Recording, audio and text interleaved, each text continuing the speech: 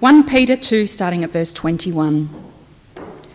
To this you were called, because Christ suffered for you, leaving you an example that you should follow in his steps.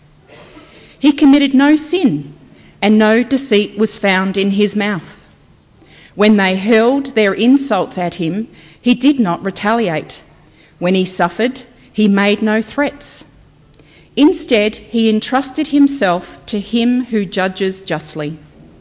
He himself bore our sins in his body on the tree, so that we might die to sins and live for righteousness. By his wounds you have been healed. For you were like sheep going astray, but now you have returned to the shepherd and overseer of your souls. This is God's word. Second Bible reading for the day comes from John chapter 10, verse 1 to 21. It's on your Bible, 1040.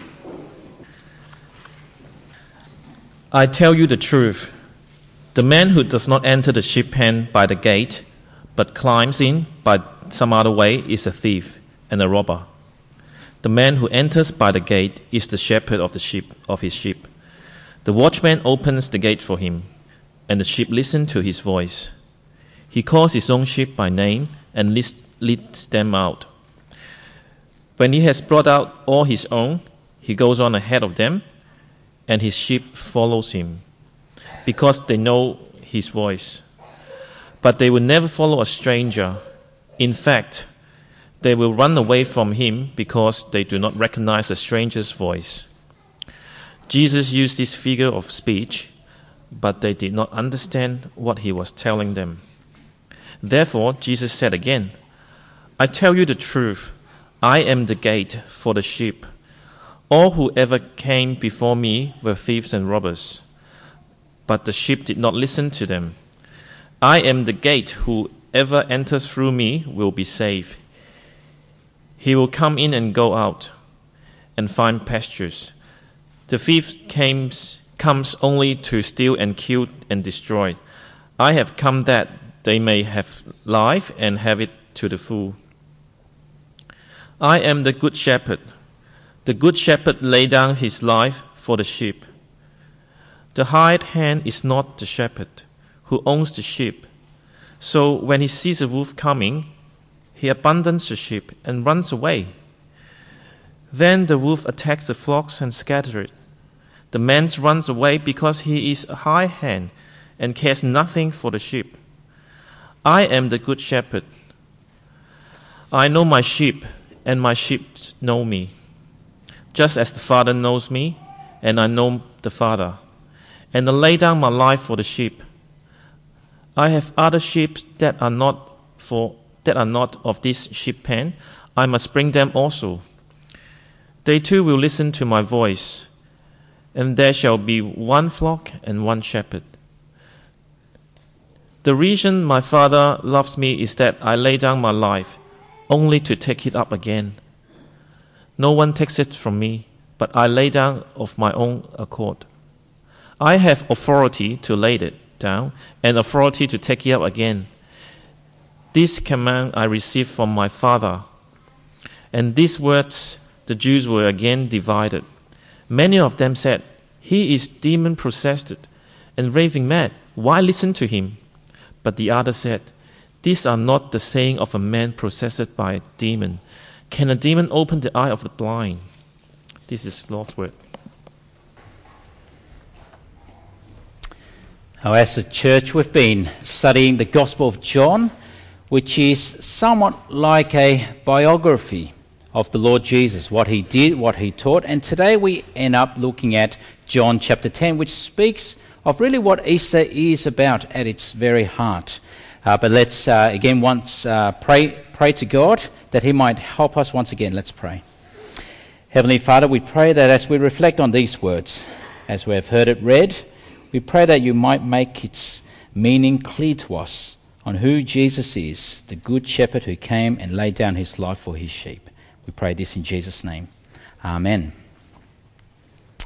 Now, isn't it strange that today is considered a public holiday nationwide? Good Friday is a public holiday. In fact, it's a public holiday in about half the countries of the world. In 97 countries of the world, everyone is stopping from work today. In fact, even Chadstone Shopping Centre is closed today. And if Chadstone is closed, it's important. But what is it that we are in fact celebrating? Why is it called Good Friday? Because when you consider the story of Easter and what happened on that first Easter Friday, it's really anything from good. It's not a birthday we're celebrating. It's not a wedding anniversary we're celebrating. It's not the founding of a nation that we're celebrating in half the countries of the world. It's not Christmas, but what was it? It was the brutal, horrific crucifixion of a Palestinian man, a Jewish man under Roman rule some 2,000 years ago. I mean, why are we celebrating that? Why would anyone celebrate that? Why would you celebrate that? You see, if anything, it's a sad day. It's really a depressing day, a day of mourning and grief. An innocent man was killed. It's why in some churches and in some countries, people wear black on Good Friday. But yet it is celebrated, important enough that half the countries of the world, even Muslim countries, Indonesia, Malaysia, they have Good Friday as a public holiday as well. In half the countries of the world, they're meant to stop, reflect, and celebrate. Now, of course, not everyone stops, reflects, and celebrate. But you are here, and I suspect you're here, hopefully, for that reason. And so, why is it Good Friday?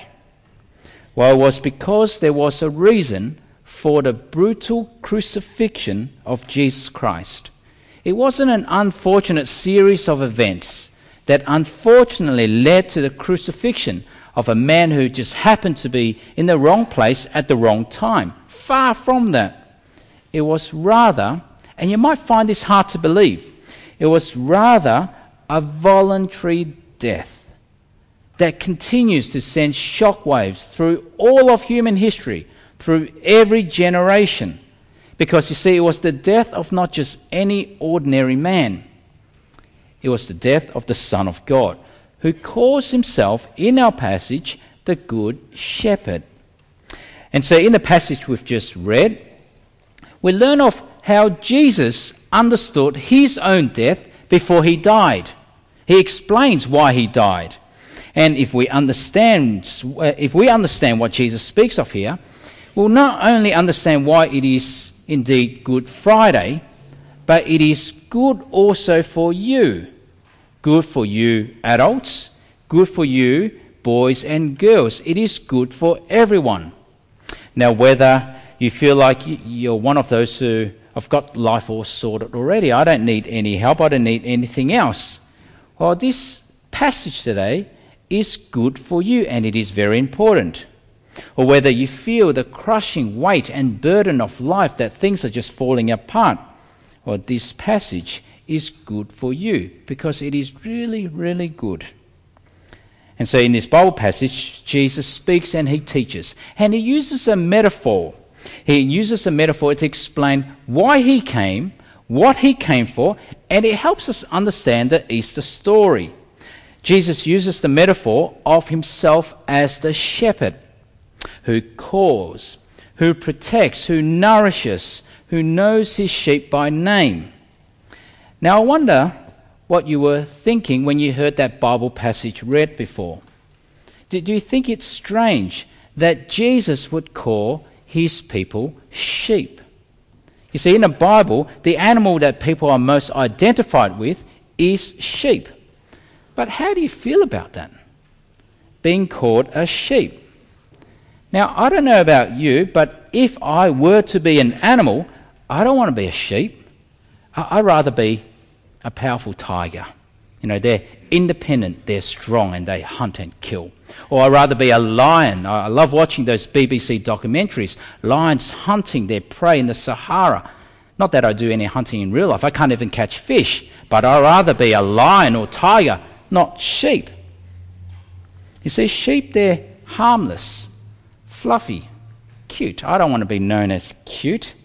It's why, you see, when kids can't sleep, and I say this to our kids, I say to Esther, if you can't sleep, just what do you do? Count sheep. Esther thinks that's silly, but why count sheep? Because they're cute, they're so dead boring, they'll make you go to sleep. You wouldn't say to your kids, if they can't sleep, count dragons. You know, they'll never get to sleep. In fact, if they do, they'll get nightmares. And I've even tried this with my kids, with Esther anyway. If you can't sleep, just do your multiplication tables. That'll work. But why does the Bible call people sheep? Well, the real reason is not because God thinks we're fluffy and cute and harmless. The real reason will offend us. And do you know why? The real reason is because sheep are one of those animals that are completely and utterly dependent upon their shepherd to live, for survival. They are harmless, homeless, grass-eating nomads, and they're unable to defend themselves. Their bite is almost harmless, and they can be killed by all sorts of animals. Dogs can kill them, wild pigs can kill them, foxes can kill them, even eagles have been known to kill baby lambs. Now, this is also interesting, what I discovered. Sheep can also be killed by having a panic attack. They can die from that. You see, they're high-maintenance animals, and if their wool is left unshorn for quite a long time, you know what can happen? They can overheat and die. Or they just get too fat, they can't run away, and they get killed by foxes and dogs and wild pigs. See, they're not the brightest of animals. And so now, how do you feel being described by the Bible as sheep? You see, it's not a compliment. The Bible is making a point, you see. Without a shepherd, the sheep dies. Without a shepherd, the sheep dies. The survival of any sheep is utterly and completely dependent upon their shepherd. And in this passage, what did Jesus say? I am that shepherd. Not just any shepherd, I am the good shepherd. I'm the good shepherd who has come so that you may have life to the full. I'm the good shepherd who has come to lay down my life for you. And I'm the good shepherd who not only laid down my life, but will take it up again. And that's what we see in this passage. You see, here the good shepherd came to give life to the full, to the full. Unlike the thief or the robber, we see in verse 10, the thief comes only to steal and kill and destroy. And if you think about it, hasn't that been the way of rulers and leaders throughout all of human history? The Jewish leaders Jesus was speaking to, they were meant to be shepherds of the people of God, loving, caring, nourishing, protecting, but instead they fleeced their sheep. They sought their own glory, their own self-interest, their own advancement. And if the last century in our world says anything about leaders of our world, so many of our leaders have really only come to steal and kill and destroy. Dictators like Idi Amin, Pol Pot, Hitler, Mussolini, Stalin, Mao. They promised so much, but delivered nothing except pain and sorrow. They make no sacrifices of their own, but they sacrifice their own people, and millions have died under their leadership. But here we see Jesus is so different, unlike any leader you have ever known. And so different because his interest is not of his own, but that of his sheep. And so here Jesus claims, I am the good shepherd, the one you have been waiting for. In verse 10 we read, I have come that they may have life and have it to the full. Now this does not mean that Jesus came to grant us anything we want and anything we dream of that Jesus will give. No. But he gives us life as it's meant to be. That's what he means here. Life as it's meant to be. So many people live their life trying to find vitality and full life in all the wrong places. Some try to find it in fame, only to be left empty. Some try to find it in wealth, only to be left wanting. Some try to find it in relationships, only to be left disappointed. Some try to find it in life itself, only to lose it. But Jesus says, I have come to give you life to the full, which means life with the shepherd, nourishment from the shepherd, protection of the shepherd, the love of the shepherd, which ultimately means life with God himself. I know God and God knows me by name. That is life to the full. And that life will stretch into all eternity. And so here Jesus is the good shepherd who came to give life to the full, and that is because we read, he gave everything for it. He gives us everything. Unlike everyone you and I have ever met, everyone holds something back. Everyone. Our closest friends, our family, everyone holds something back. There's always something in me that's only for me. But not so with Jesus. He holds nothing back, not even his life. And so in verse 11 he says, I am the good shepherd. The good shepherd lays down his life for his sheep. He's unlike the hired hand we read of. The hired hand, they're just workers. They don't care for the sheep. They're just doing their job. They're not going to put their life on the line for the sheep. And that just makes sense. If you're an employee, why do you care so much? I mean, if you were to work at McDonald's, let's just say, and a thief comes in, what do? Will you tackle and fight? Of course not. You're just a checkout person. You're just a cook. Take the burgers, take the chips, take the money. Who cares? It's not mine. I mean, why would you care? And so here, if a hired hand sees a wolf coming, what does he do? I'm not going to stand in the way. Take the sheep. And so we read verse 12. When he sees the wolf coming, he abandons the sheep and runs away. Then the wolf attacks the flock and scatters it. And so you see, Jesus is making the point. I'm not the hired hand. I'm the good shepherd. And I own my sheep. Because I love my sheep, I care for them, and I'll put my life on the line for them. That is the good shepherd. Which, if you think about it, is just extraordinary. In fact, in Scotland, where sheep give birth to lambs during the early parts of the year, which is winter, and if you think about it, winter's a bad time to give birth to lambs. It's a terrible time, a difficult time for survival. But it's been known that shepherds have been found out in the hills frozen to death, protecting, keeping warm newborn lambs.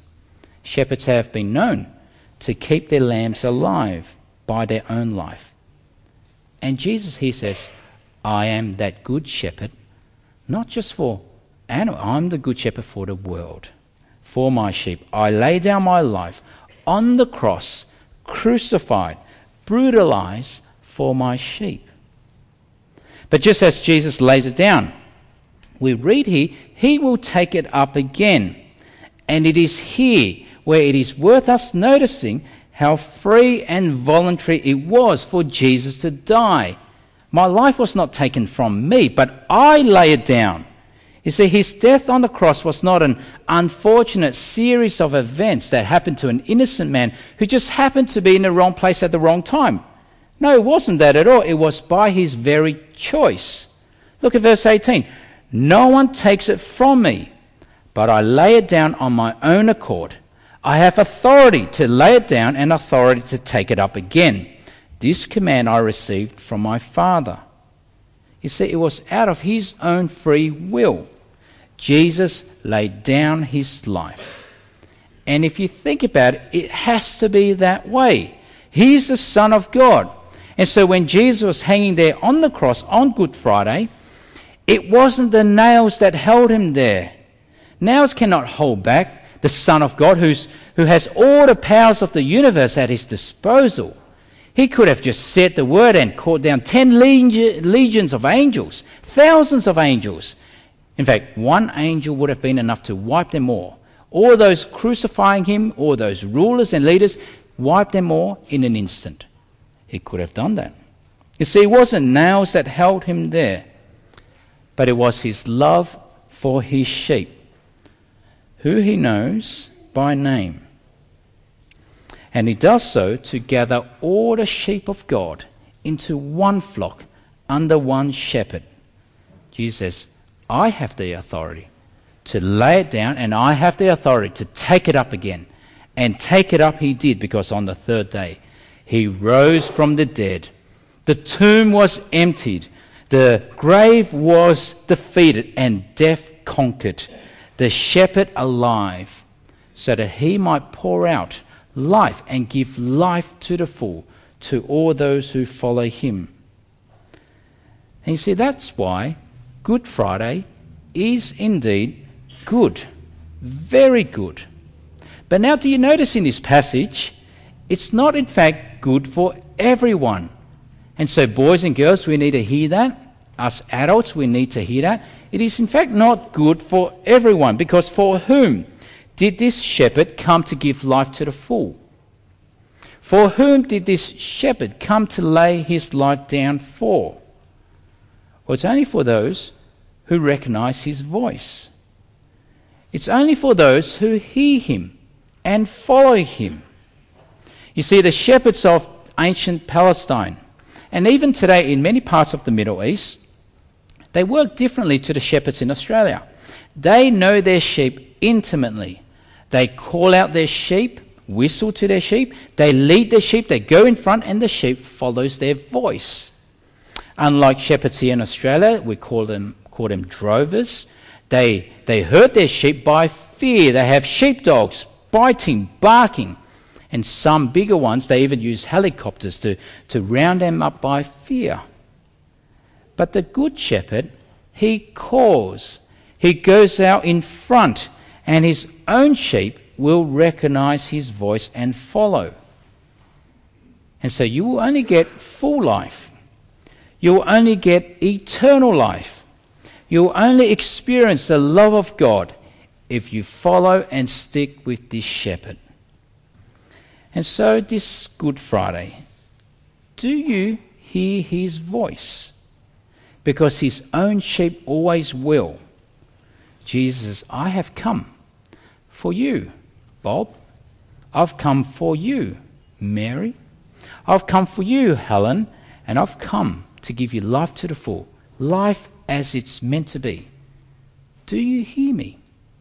Do you believe it? I have come for you. I was crucified on the cross. I laid down my life for you. Do you hear me? Do you believe it? And will you follow? I have come to love you in a way that no human ever can. I've come to love you with the love of God himself.